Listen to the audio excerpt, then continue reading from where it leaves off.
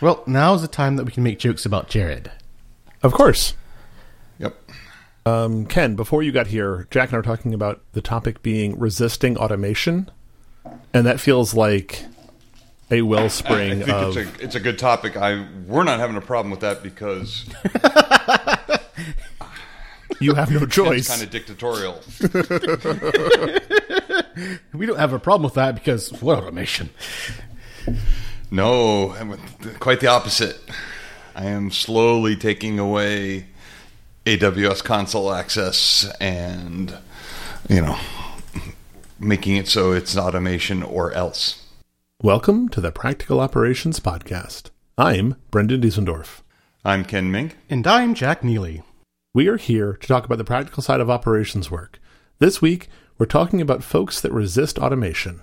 Friends, we enjoy podcasting because we're passionate about computers and sharing the experience of running systems at scale with the next generation. Would you help us fulfill our mission and consider sponsoring the Practical Operations Podcasts or even offering feedback? Contact us at feedback@operations.fm. So I think the three of us have an extraordinary amount of experience with both automating things and working with teams that are not excited about automating things. That's a good way of putting it. I remember the experience part. I haven't run into too much resistance, mostly because, in my current position, mostly because the downside to not is insanely evident. And so it doesn't take much to convince people that we should automate because the not is one of the big problems. And, if we're talking about this, we have Kubernetes clusters that were built by hand and we barely know how they work. Oh, even Kubernetes clusters built by hand in AWS with, EKS is painful enough. I'm dealing with those. And that's the thing is, these things were built by hand. They were neglected. There's no documentation. Built by hand, neglected, no docs. We kind of squeezed it to make it fit in some of the broken Terraform we have. But you have to know the ins and the outs, and this part's in that Terraform, and this part's in this over Terraform. And when you run that plan, don't expect it to be clean, man. God, I would have loved it if this isn't even, this is truly by hand. It's not Terraform. It's not CloudFormation. It is, hey, this worked, pointing and clicking in the web console, so we kept it. And what bugs me the most is not having enough time to do the automation, but you've done some of it, but you haven't really completed it, and things shift, products change, and you need to roll out a duplication, you need to roll out the next stack, and there's all these things that are different. So those differences, we can just, hand job that later. And Did you say your automation is never produces a working system. And yes, I did use the word hand job. Yeah, I was gonna anyway. So I think all of us remember when we first really encountered automation properly, be it Puppet or Bconfig or some homegrown set of tools that would let you replicate an environment easily, or Jumpstart or Kickstart or whatever those things were. It is so funny because now I think of my opinion of Puppet now and my opinion of Puppet when I first discovered it. Oh, God. When I first found Puppet, it was transformative. It was life-changing. Puppet sucked when I first found it. Who would use that shit? Oh, my God, it's completely life-transforming.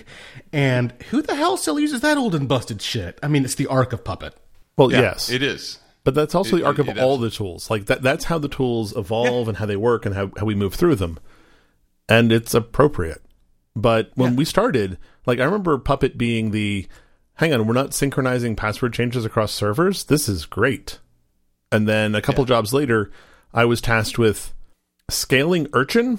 Urchin was a web analytics product that used to be sold before the vendor decided not to sell it anymore.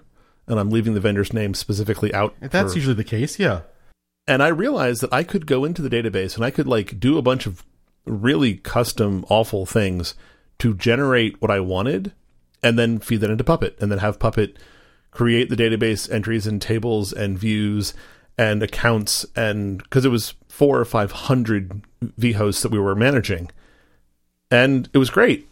It was also super dirty, but even then, people were pushing back against automating things. They didn't want to let go of the, hey, this is how we've always done it. This is how this works. I really know how this individual piece of hardware is configured.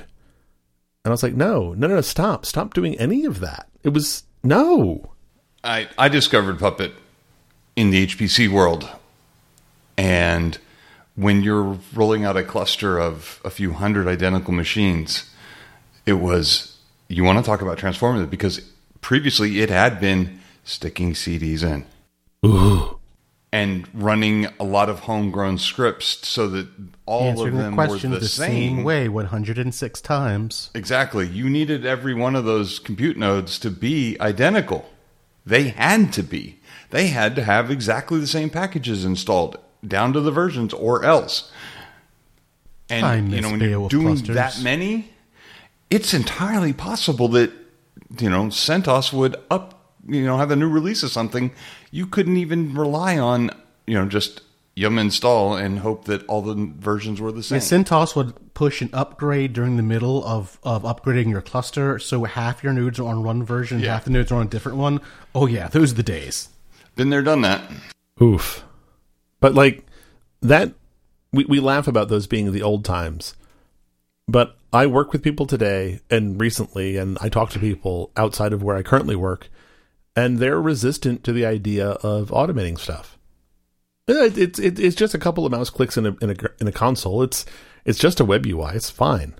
And it's not like they're super graybeard with this piece of technology or this piece of hardware or the Sun E25.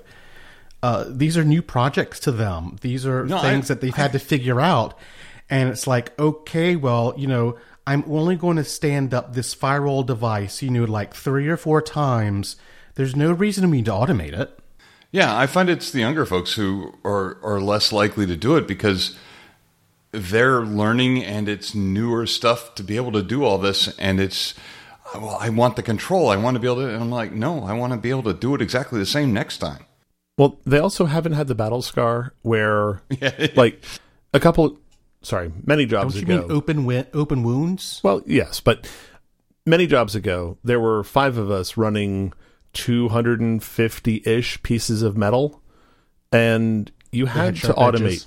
You had to automate that, because if you didn't, everything went to pot pretty quickly. But now I had nearly 1,000 or even more, I think at one point, workstations, lab machines that students went to the computer lab and logged in and used. And I mean physical Dell workstations. Yeah, and being able to consistently configure those or make sure that the update you wanted hit all of them, it's important. Yep. Make sure MATLAB runs everywhere except where we don't have the license. Yeah. And ironically, folks these days that I come across who are learning about this see the images or the AMI groups or the autoscalers in Kubernetes to all be perfectly acceptable, and now you're getting repeatable, accessible builds. But they then go into the load balancer or the TLS configurations or into other pieces and manually tweak that. I'm like, no. Yep. All of it is the same. All of it. Every piece of this. We can just scale up this ASG by hand. It's not a problem. I'll put that into code later. And there's your problem. It's really frustrating to try to teach folks these lessons that we learned very painfully over many years, and have them go, but why would we need that? And it's not so much why we need that, but it's, at least in some of the examples that I have, it's the speed at which we develop software, we push out new features, the speed at which we move forward. There's so much pressure to be done to do the next thing that is most of the time doing things the right way or figuring out how to automate something. I mean, granted, figuring out how to automate, a virtual firewall appliance is 20 times harder than installing the virtual firewall appliance in your AWS account. Yeah, true. But when you're going to do that, 5, 10 any amount of times, really, it starts to make sense. Even for, the documentation process, does, A look like B? Or just, future maintenance of, how is this set up? I need to make this configuration change. Just run the automation again. I'm in a significantly smaller organization than y'all, and human resources. I'm in huge, and Brendan is in huger. Yeah, true. And human resources are even that much more precious, as in our time. And don't get me wrong, obviously a huge proponent of all the automation tools and everything else, but automating it takes longer. And there are times where I go, how many times are we going to have to do this? Is this a one-off? Is this ever going to occur again? And yeah, there's definitely that trade-off depending on how much man-hour you have, people hours, and how much are you going to repeat this process. And I fully voiced that I know this is the wrong way. I know we shouldn't do it, but we don't have time. Well, and those are the hard situations to figure out. Yeah. And especially when you get into larger organizations and you still don't have time to really fully automate how you set up your infrastructure. That there's still that trade-off of, time versus ability versus priorities of the company. But that's the magic of being a larger company. You have the ability to scale bigger and faster, rather than a smaller company, a smaller workforce that's making those decisions about how they handle their technical debt. And again, at small organizations, there are things you do not automate. The entering of a credit card for the root account on your AWS profile, instance, whatever. Please don't automate that. You do that once, and you never do that again, and that's a one-time setup fee. In a large organization, when Amazon emails you and said your credit card expired, you need to re-enter it again, and everybody looks at each other going, what do I do with this email? But what I'm saying is, you don't put that in Terraform. That's not a terraformable aspect of the Don't stack. put secrets in your Terraform. Well, and I don't mean the credit card numbers themselves. I mean there are certain operations that are one time, not repeatable, not scalable, not reapplicable. Our root account, hell, our basic networking for our AWS was all done by hand. I can't, if somebody was to accidentally nuke our some of our accounts, the VPCs and subnets and all that stuff, it was done by hand. Now, I've reversed it. It's now in Terraform that I can run a plan and it says there's no changes. You never tested it. But are you sure about that? Exactly. And I'm not gonna. Yeah. I just don't have time. You have time. You don't have an account with that much money in it. Then as you move down the stack, there are more and more things that you should automate. Like, yes, the basic VPC definition should be in Terraform. But there's going to be a couple of pieces like, we need this one license key applied in this one place. Okay, well, maybe that gets accepted. But as the tree grows down, as you get into more and more stuff, the more and more automation is required so you don't fall behind. You don't forget what happened. And I guess at an early stage startup, it doesn't really matter because if you lose your account, you're out of business anyway. And the game's up. And okay. But anybody who's outside of the 3 people working together in a garage or an office needs to have extensively repeatable everything. So start there. And it's, I recently inherited something something failed. Something blew up and it fell in your lap. Exactly. The previous person had done a fantastic job of documenting. Praise be to Jeebus. Basically all their shell commands that they issued, everything else, it was fantastic. And it was 3-4 years ago, and the versions of things that they were downloading don't exist anymore. Oof. And I'm just I'm starting from scratch anyway. On the one hand, you have a milestone, a guidepost, and that's something. I knew the destination because I had the old one and I knew what it kind of looked like, but was starting from scratch, and it took much longer than it should. And this time, I downloaded them and stuck them in a bucket, and my automation pulls from the bucket, not from the vendor's website. Oh, so often I talk to people who don't understand why you cache everything for build systems and install systems and those things. And I'm like, no. You never download anything from the internet. Anything ever. I've had Stop. I've had this conversation with my team, and I said, this is the proper way. It would be absolutely fantastic if we had the time and the human resources to run our own artifact repository so that we weren't, that the build system was isolated and everything came. We just don't have the time and the people. So here's what you should do, and here's what we're doing. I'm so sorry. The number of times I've been bitten, and I've seen people be bitten by that. Oh. It's incalculable. The hours, the waste. NPN, my favorite one, our entire build system failed because it was running Docker and Docker, and as part of it, yeah, I know. And there was no tag on the containers that it was downloading from Hub Docker. God. And Alpine did a major release switch. And then Docker blocked you for hitting the API limit. And now what do they call it? Muscle C? The CLibs were incompatible with some of the other containers that were getting pulled in.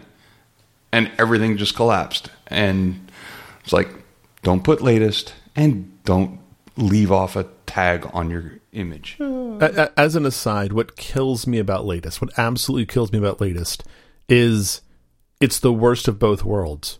It's not actually latest, and people think it's latest. Yep. So you get in a situation where you have 3 containers running, all tagged latest. They're running different versions of code, and yet, at the time they started, they were the latest, so it's fine. At the time they started, they were labeled latest, so it must be fine, yeah. If there was one decision about Docker, I could reverse, would be the community convention around using the latest tag to represent current. Because it's not. You It's not. It never is. But so automation, I mean, you said it earlier, fully tested automation. Yeah, you have to test it. I have plenty of things in Terraform that I imported because they were built by hand, and I haven't been able to test them. They're emergency only. But at least you've reverse compiled some bad Terraform code of it. But it's the testing it is testing it. It would be nice if you could test it from clean room where you don't have access to the net to, do we have everything that we need? But that's just another hurdle. Yeah, and a lot of folks don't understand that if you take a Terraform configuration and just repoint it at a different, AZ or a different zone or a different region, that's not actually testing it.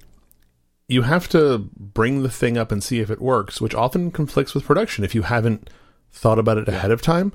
Terraform is an amazing pain in the you-know-what to test. Oh, yeah. And especially since it literally does cost you money. You mean the test, yes. Yeah, I'm going to spin up something that's going to increase my bill. And unless you have management or financial backers who are seriously invested in the idea that, you can burn whatever pile of money to validate your test, it's not so good.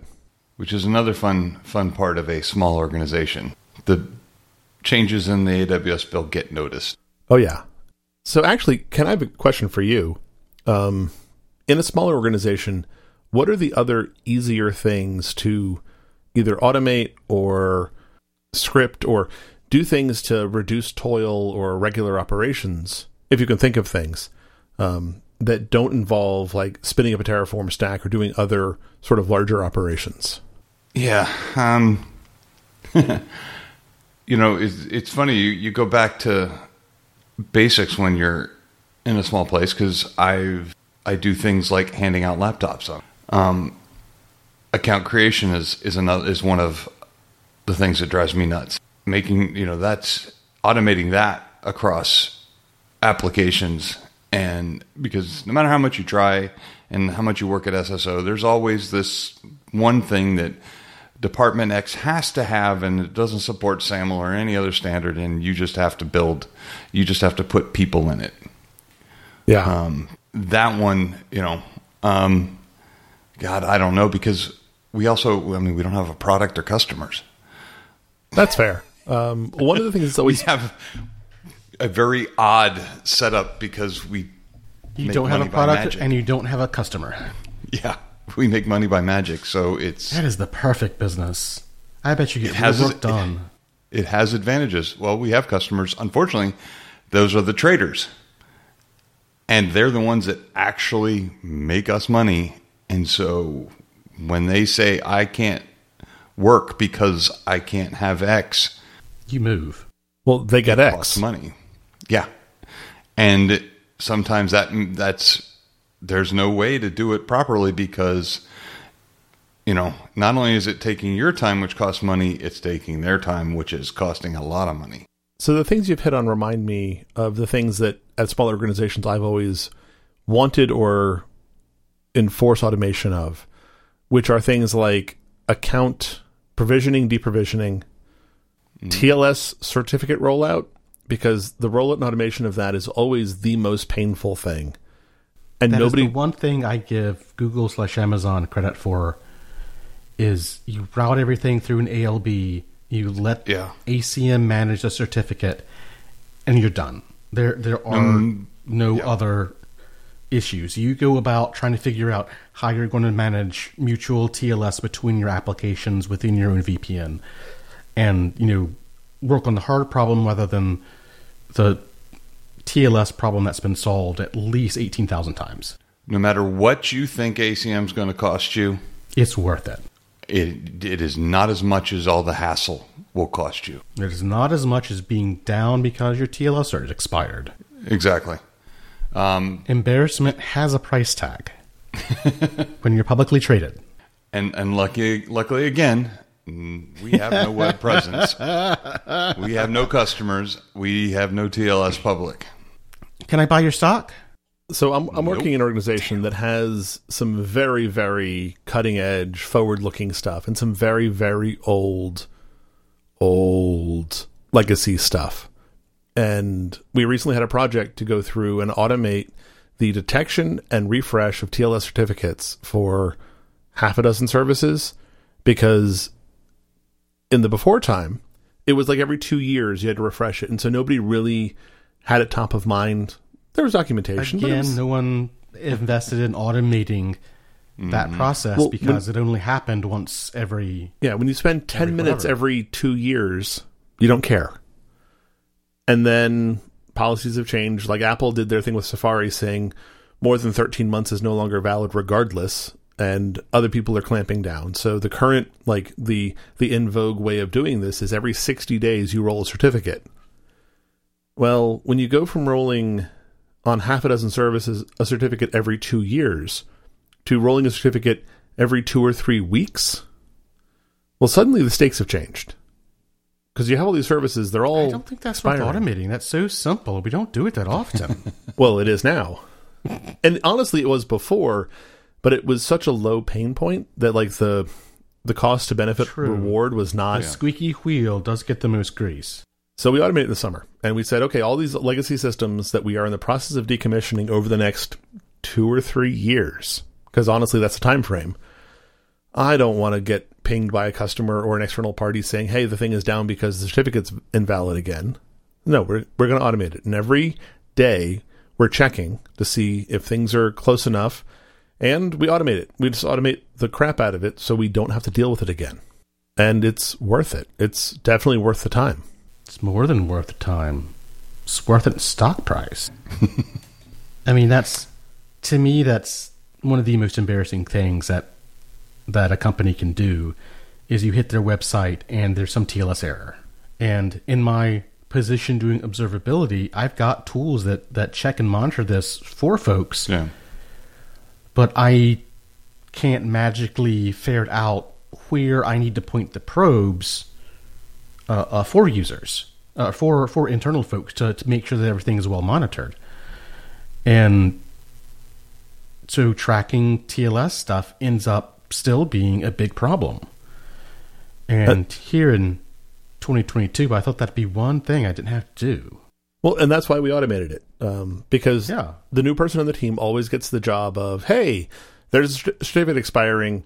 Go request from this other team to get a new TLS certificate, then download it and make sure the format's correct and check the SANs and check the things and make sure everything's in the right format and then upload it and then restart the service and hope it comes back up. Oh, wait, what?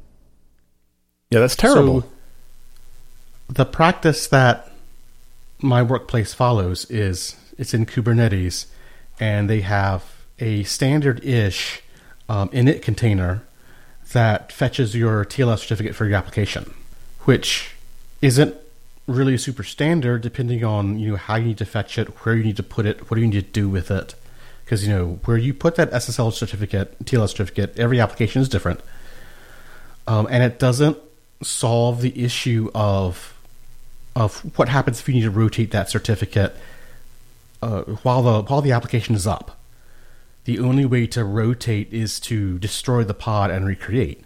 And there are several solutions Kubernetes-wise for updating and maintaining TLS certificates that are a lot more standardized than some bad scripts in a init container. And it's just, how many ways can we reinvent the wheel on something that is really solved? And you say Kubernetes. Some of the things that I'm dealing with are hand-built VMs that can't really be rebuilt easily. And so we keep rolling them forward. And we know it's terrible. And we have a plan to kill them. But in the meantime, how do you automate? I probably built some of those, yeah. So it's worth putting in a couple of days of time to fix it, because it saves us so much time later. Anymore, if I'm forced into, we don't have time while you automate it, I was like, fine. And then I go back and, if possible, automate it and replace it when nobody's looking. Because again, trading, once the trading day's over, things are really quiet and we can do things without getting people in the way. During the trading hours, can't have anything down. But once trading closes, then we can start moving stuff around. And so there's been a couple times where it's been, no, we can't automate it. We don't have time while you do that because it takes longer. Fine. I mean, I get it. Sometimes that happens. But then I go back because anything we do, we'll end up doing. That's kind of one thing that I want to outline. Long ago, like back in the 90s or early 2000s, I wrote 10 Rules of Systems Administration, and I put it on my blog, and occasionally I update it, but it's basically been the same 10 Rules of Automation. And let's see, where did my website go? I will read it. Uh-oh. It's always DNS. It's always DNS. No, that's actually not on my... Because now it's always IAM. 10 levels of things. But point number 5, rule number 5, automate everything. If you might do a task again, it's worth automating. Repeating the task becomes significantly more efficient, and the process will not be lost or forgotten for rarely performed work. Yep. And as I work with folks of varying experiences, the hardest thing for me to kind of get across is automating is not about being able to do the task repeatedly. It's about not forgetting how to do the task. It's about being able to pass that task off to the new guy on the team, and you have them make an improvement, make an iteration, supervise that automation as it goes forward, and perhaps even make it better. And it's being able to reproduce your work as a side effect of being able to work more efficiently and not lose information in the future. When I was a young administrator, the rule of thumb handed to me was, if you're going to do a task more than 3 times, automate it. And it was a functional rule, and it doesn't exactly cover it. But the idea was, anything you're going to keep on doing, you should probably find a way to shave time, human error, repeatability, other mistakes out of that, and exercise it. I automated my weekly reports of the PagerDuty on-call rotation. And let me tell you what a royal pain in the behind that was to integrate with the PagerDuty APIs, to build some Go code around that, to produce some graphs and charts and the numbers that we track, and get those numbers fed into the metrics that we track per month. But let me tell you, it's been worth every single hour I poured into, how do I extract this data and make a graph that doesn't suck? I follow that if I have to do it more than 0 times, I automate it anymore, because there's a very good chance that even though I think I'm not going to do it again, down the road I will. I will approach a problem thinking first and primarily about how can I automate this solution? How can I build this in an API generated or driven way so that maybe I can't automate the first time or second time around, but so that the foundation's there so it's easy to do, rather than, doing something crazy like downloading crap over the internet and shoving it into GNU Plot. The other thing is, even though as much as GNU Plot is magic, by the way. As much as I hate it when people say, the code is self-documenting, at least there's some evidence of what you did and how it was built. Yeah, I wouldn't say code is self-documenting, but it's better than nothing. There's a step. There's an instruction, a recipe there that says how you got from point A to point B. Exactly. Now, why maybe lost time, but maybe at least know how to do that process. And maybe it is possible to point the Terraform at a different account or a different region and spin everything up to see what happened. You can write some Ruby spec around that. So I was hoping to get a really bad reaction from that, but Jared isn't here, so it's...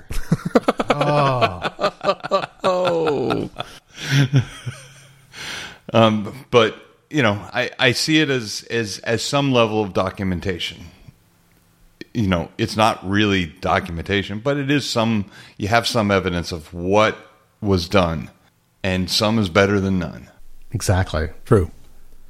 And unlike your wiki page, if that process is running, every week to generate my PagerDuty reports, that's a process I use. It's not outdated. Yeah. I think the most shameful piece of work artifact that I left behind at a job was an account creation process that was automating an Oracle extract and Unix accounts and Windows accounts and other things. This is a long time ago. And it was a really horrible chain of events that had to happen in the right order and those things. And I left it thinking, okay, the next folks in here will have more time to automate this and make it better. And a couple of years later, I was chatting with somebody at that organization. I'm like, are you still using those? And they're like, oh yeah. And they work mostly. It's never broken, so we've never fixed it. I'm so sorry. I'm so sorry. But Jack, you linked an XKCD comment in our internal channel. And I think it's really important for folks to go look at this. Yeah, so that XKCD article is the scientific approach to, we don't have time to automate this. It's not worth doing the automation here, because we're never going to repeat this or whatever. But that walks you through, how many times you expect to repeat that task versus, how many hours you put into automating that task to figure out when you start saving time. And it's actually quite surprising because, a few hours of work starts saving you days. One of the things like in that graph, it's a, you look through it. If a weekly task only happens on Friday mornings and you can make it run 1 minute faster over 5 years, put in 3 or 4 hours debugging, fixing, cleaning up that task, because it will save you time. It'll save you other things later. Yeah. And again, this doesn't really address sort of the third dimension of this graph, where not only does automating save you time, but it preserves that knowledge into the future so that when you do have to run this rarely performed work, you still know how it happens, what needs to happen. It also doesn't handle what happens when the frequency of the task gets ramped up. When somebody says, instead of running the user account report every week, we're doing it every hour. Oh, crap. Well, suddenly the automation pays for itself in dividends immediately. What? Or I need to do a PagerDuty report for multiple teams, not just my own? And suddenly the power of that automation really starts to compound. Yeah. So yeah, I thought about that XKCD article while we were chatting and figured I'd stick it in here. For me, the dividend is usually I have forgotten how I did it by the time somebody comes around and asks for me to do it again. Uh-huh. There's nothing like, hey, that thing you built for me last year, I need another one. Okay. And then you spend all the research time all over again, trying to do that as quietly as possible, not to admit that you couldn't frickin' remember everything. And to me, that's the other scariest part about this. It's why I'm always afraid when somebody who's been in an organization for 5, 8, 10 years leaves, is how much was in their head and never got synchronized with the documentation or the automation, or, oh, it's that one thing that happens every 6 months and I go and I push this button, I pull this lever manually, and then it's fine. And then they leave, and then 6 months later, nobody's there to pull the lever. What happens? Yeah. The galaxy implodes. We had part of the reconciliation process of the end-of-day trades was a spreadsheet. No shit. Excel on somebody's PC. And this was part of production. Had to run, had to be done for the financial stuff to work. And then they went on vacation. And they left it up and left it running, but then we had a power blip. Nobody knew that this is how it was done. That's always the worst. That's always absolutely the worst. So, it's, there's all sorts of bad stuff in this story that we can cover, but, the shadow IT aspect of this, and even if it's not shadow, even if it was done properly, you don't know about it because the person that did it's not there anymore. If there's no documentation or code or anything else, you don't know how it works. You don't know how it was built. If that internal knowledge has left, I don't ever want a job that I have job security by obfuscation. Yeah, no, that's not a fun. And place I've worked with people who operated that way. I know a lot of people who operate that way, and it's not me. Because automation is not going to automate yourself out of a job. Exactly. Automation is going to prove that you're capable of doing more of your job. Or finding new, interesting other jobs to do. Yeah. I don't want to do the same job over and over and over again for years. I want to keep on doing new, different jobs that are challenging me in different ways, and that's how I grow. Exactly. So it's another reason to automate. Not only will you look better, you get the chance to go do cooler things. One of the issues that I deal with frequently is that due to poor automation, it becomes really challenging and difficult to automate new tasks, because every time you do a specific task, the task is actually different. So the example I had was trying to get Prometheus monitoring set up on multiple Kubernetes clusters, and which should seem like a completely normal thing you roll out and just is there. But I had to go into each cluster and clean up the stuff that was there before for Prometheus monitoring. And it was all different. And I had to go and chase it down. So one of the prices you pay by not automating is that every time you do a task, it becomes different. And when you go back to improve or iterate, you spend so much more time because everything is different. And it's much easier to automate something that's the same everywhere rather than automate something that has to do, 10, 15, 50 different special cases for different setups. So I worked with a gentleman a bunch of years ago who was very focused on keeping the status quo. He was really, afraid isn't the right word, but he was really focused on things like, I'm going to deploy an NTP server in every subnet of every network to make sure the long tail of if things fail, we're still okay in this particular case or another. If you have a networking failure, you can still sync time or something. But his approach to it was, and I'm going to do it all myself. I'm going to handle all the cases. I'm going to install all the things. I'm going to run the scripts. And he was trying to sort of own these pieces of it. And I think it was a job security play or not trusting other people, like didn't trust other administrators. A little bit of both in there, if I remember correctly. But that resistance, that's the kind of mentality that breeds the folks resisting external automation. It resists, hey, we have a common tool that we can all use. That, and a lot of people introduce tools before they're quite ready. So, like configuration management tools that are for pushing out configurations to servers and services, like essentially a backend for ConfD or something like that. When they're new, operations teams don't like them. They don't want them. It's okay, you haven't proven that this is resistant and resilient. When Puppet was new, back in the day. Exactly. Like, people are, they're afraid to let something else take control of something as important as provisioning new users or changing TLS keys or restarting services. And they're really hesitant about any of those things. But as the tools get more mature, you get more comfortable. I was going to bring up that what I've seen is a lot of folks, they know how to do it. They know how it's going to be done right if they do it, and it's both control and confidence. Always is. And it's like, well, I don't know what your magic box is going to do for that, but if I do it, it'll be right. At least if I do it, I'll know how it was done, and I think that's the crux of it.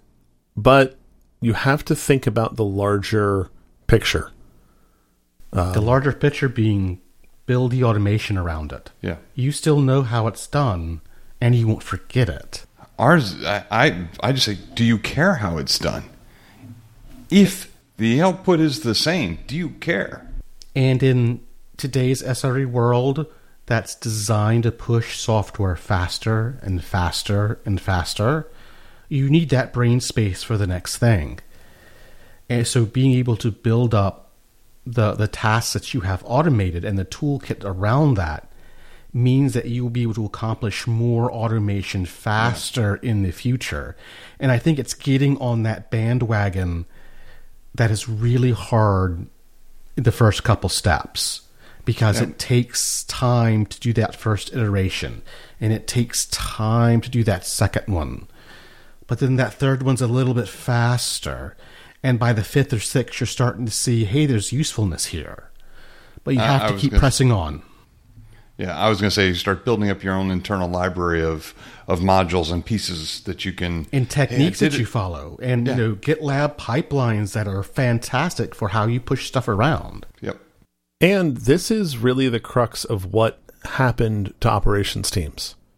Like, fundamentally, this is what killed operations teams from back in the day. That ops teams used to be a bunch of folks who went server to server with CDs or jump drives or whatever to go configure things. And then we have all slowly become software engineers, willingly or not. So you have to start scripting and automating and making it repeatable and making the different scripts talk to each other. And suddenly you have you write software that builds the software. And in my case, in observability, I write software that monitors the software. So when I started, it was 1 to 5 was the ratio of administrators to systems that you could reasonably do. And then it was 1 to 20. And then it was 1 to 50. What did we have at the university, Brendan? 5 of us for 250 servers or so. And now it's 1 to thousands, honestly, at large corporations. If you're in a large environment, you have one person, or you have a team of 3 people, but you're managing thousands of instances. And you see instances now as, Kubernetes jobs or pods or whatever. But the scale has gotten so big. At how many actual EC2 VMs I run stuff on. I don't care anymore. I don't count the pods. Because we automate. I look down on vendors who try to charge me per pod or per EC2 instance, because my workload is totally and completely dynamic. And that's how it should be. Automate everything. That's happiness. If you enjoyed this episode, please share it with your friends and coworkers. We would also appreciate folks taking the time to rate the show in Overcast, Apple Podcast, or your favorite podcast directory. Additionally, we welcome feedback about shows we've recorded or topics you'd like us to cover. Leave us a comment at the website at operations.fm or send us your thoughts on email, feedback@operations.fm. And that wraps it up for this episode of the Practical Operations Podcast. I'm Brendan Diesendorf. I'm Ken Mink. And I'm Jack Neely. Thanks, and good night.